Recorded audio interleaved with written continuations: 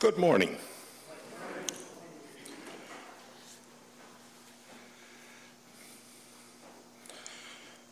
I apologize to you who are not Pennsylvania German, but I am, and that's where I'm speaking from. My changing world. I grew up on the edge of Lancaster County, eastern edge, a poorer area. It was not limestone soil, and the farms were not prosperous. I lived, when I was small, in a house without electric, without phone, without water. Well, there was a spring across the road, and the water was piped into our house, and it would come up about 3 feet and then go down out again. That's all the gravity would do it. The road was not paved, and it was rocky. It was not smooth either. So I was born into a different world than what you look out and see. And I'm only 70-some years old. We had kerosene lanterns for light. We had an ice box for a refrigerator. Iceman came around and delivered ice every week. We had spring water in the house. We and all our neighbors were Pennsylvania German, all the same ethnic group, but not all the same faith. We weren't all Mennonite or all Amish. There were non-Anabaptist Pennsylvania German people around us too, quite a few. The older ones all spoke Pennsylvania Dutch. I spoke Pennsylvania Dutch. We were not particularly assimilated to American culture. We lived somewhat in our own world. I'm the 9th generation in this country, and I still speak fluently the German dialect that my elders brought over from Europe, though I do know some English too.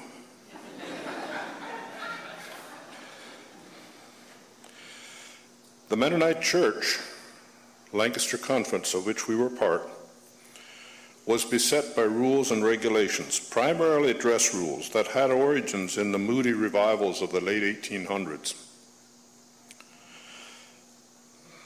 The culture around us started to diversify during my growing up years, very much so, very rapidly. Change accelerated. Transportation went from carriages to jet planes. There was a sexual revolution, birth control, public display of skin, premarital sex, abortion, LGBTQ issues, computers and cell phones. We didn't even have a landline when I was little. It wasn't on our street. We hooked up as soon as it came. Education. Alice and I and all of our children have degrees. None of my extended family even graduated from high school before that. We did travel, and that was a bit of an anomaly. Not most of our neighbors did not travel. But my father had been in CPS, and he was shipped all over the country. And that love of travel exposed us to diverse cultures much faster than some of our neighbors. We now have retirement homes instead of dowdy houses.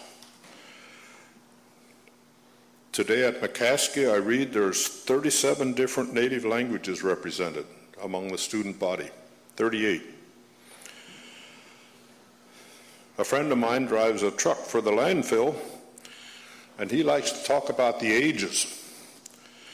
There was the Stone Age, the Dinosaur Age, the Medieval Age, the Technological Age, the Information Age, and the Garb Age.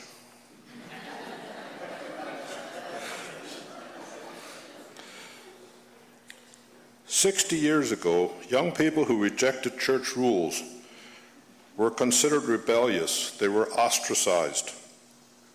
There was a wall between them and the church and many times their families. We've come a long way on that question in our Mennonite church. Young people are afforded much more space to be themselves. They are more independent and more individualistic. Culture change in my lifetime has been phenomenal. Change is happening at an ever-increasing rate of speed. Are we adapting faster and faster? How will this ever-increasing technological and informational cultural train ride end? Can it just keep going faster and faster? God created us in His image. We, in God's image, are also creators. We make individual creations. We also create collectively. We create culture, define what is good and bad collectively. We create cities. We create government. We create economies. We create families, schools. These are corporate creations that we do as a culture. God is love. God loves us. He loves us and our good creations. We are created in His image. We also create. Cultures are our inventions. I believe our God and our Bible do not perpetuate a particular culture, unlike the holy books of many other religions. The Bible and God are adaptable to all cultures. God is love. He allows us great latitude in our creating.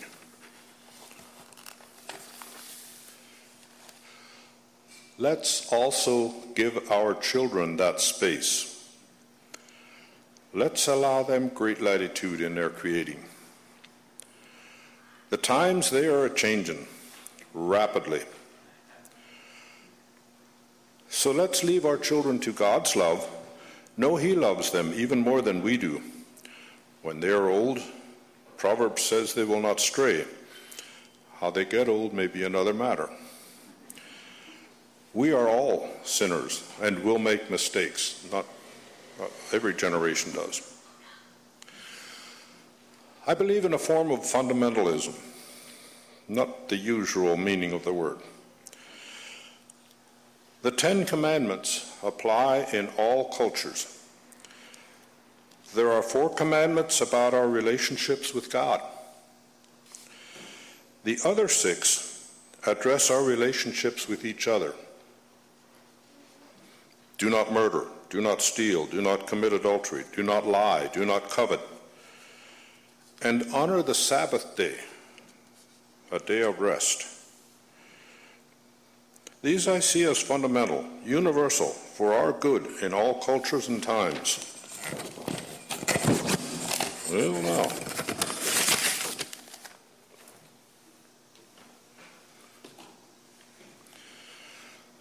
Notice some things that are not mentioned in the fundamental commandments. Dress is not mentioned. Modesty is not defined. How to find a spouse is not defined. Abortion is not addressed. Circumcision is not addressed. Gender equality. Eating meat offered to idols, LGBTQ issues. These are not addressed in the 10 Commandments. I believe our young people need to find their way on these questions. My generation needs to pray, perhaps advise, but not prescribe. It's human nature for people and the church to sanctify and sacralize the previous generation's good experiences. this is what a Christian should do or be. In an era of rapid social change, such good old days idolizing is not helpful. It will only hinder young people. And I did not say everything society chooses to bless is good. Our American culture tends to focus on wealth instead of equality. We tend to focus on carnal pleasures of the moment rather than joyful sharing and helpfulness. Indeed, we need to think critically about the changes around us. So,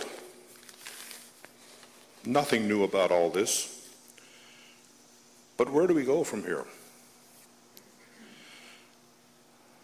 I do know a basic sermon structure is supposed to have 3 points. Well, here they are. Number 1, all of us should be examples. Example is of utmost importance in inspiring young people to follow Jesus. Love for family, love for neighbors, help for underprivileged, cross-cultural openness, not judgmental of people different from us or disagreeable with us. Number 2, tell stories. Tell stories about the good old days and tell stories about the bad old days.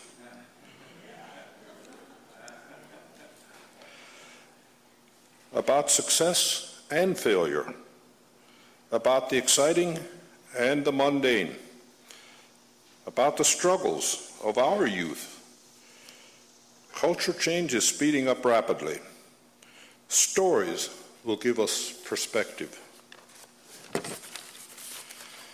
And number 3, be aware of cultural change. Critique it. Most changes are actually amoral, but be cognizant of trends. Counter the excesses with Christ-like answers. For instance, today's culture is excessively individualistic. Everybody is pursuing wealth or power or fame for themselves. But we are created to be herd animals. I don't know if that's a good characterization or not, but we need to be understood, we need to be accepted, we need to belong. So let's intentionally step in as a church and be brothers and sisters for each other. Or our busyness. We overstress ourselves doing this, doing that, and the other, and then think we are too busy serving the church, the Lord, to honor Sunday as a day of rest. Let's rest. Let's visit. Let's provide the family our culture doesn't provide. Let's deliberately counter individualism and busyism until our neighbors say, "See how they love each other."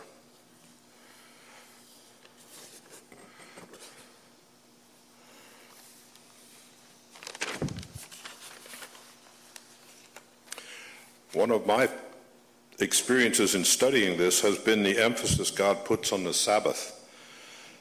That's one that caught me, the day of R&R, rest and relaxation. God knew how much we needed that. Today's Sunday school lesson reiterates its importance.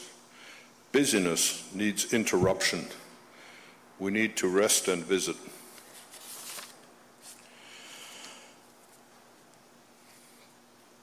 That was point 3, so I guess it's time to end. Thank you.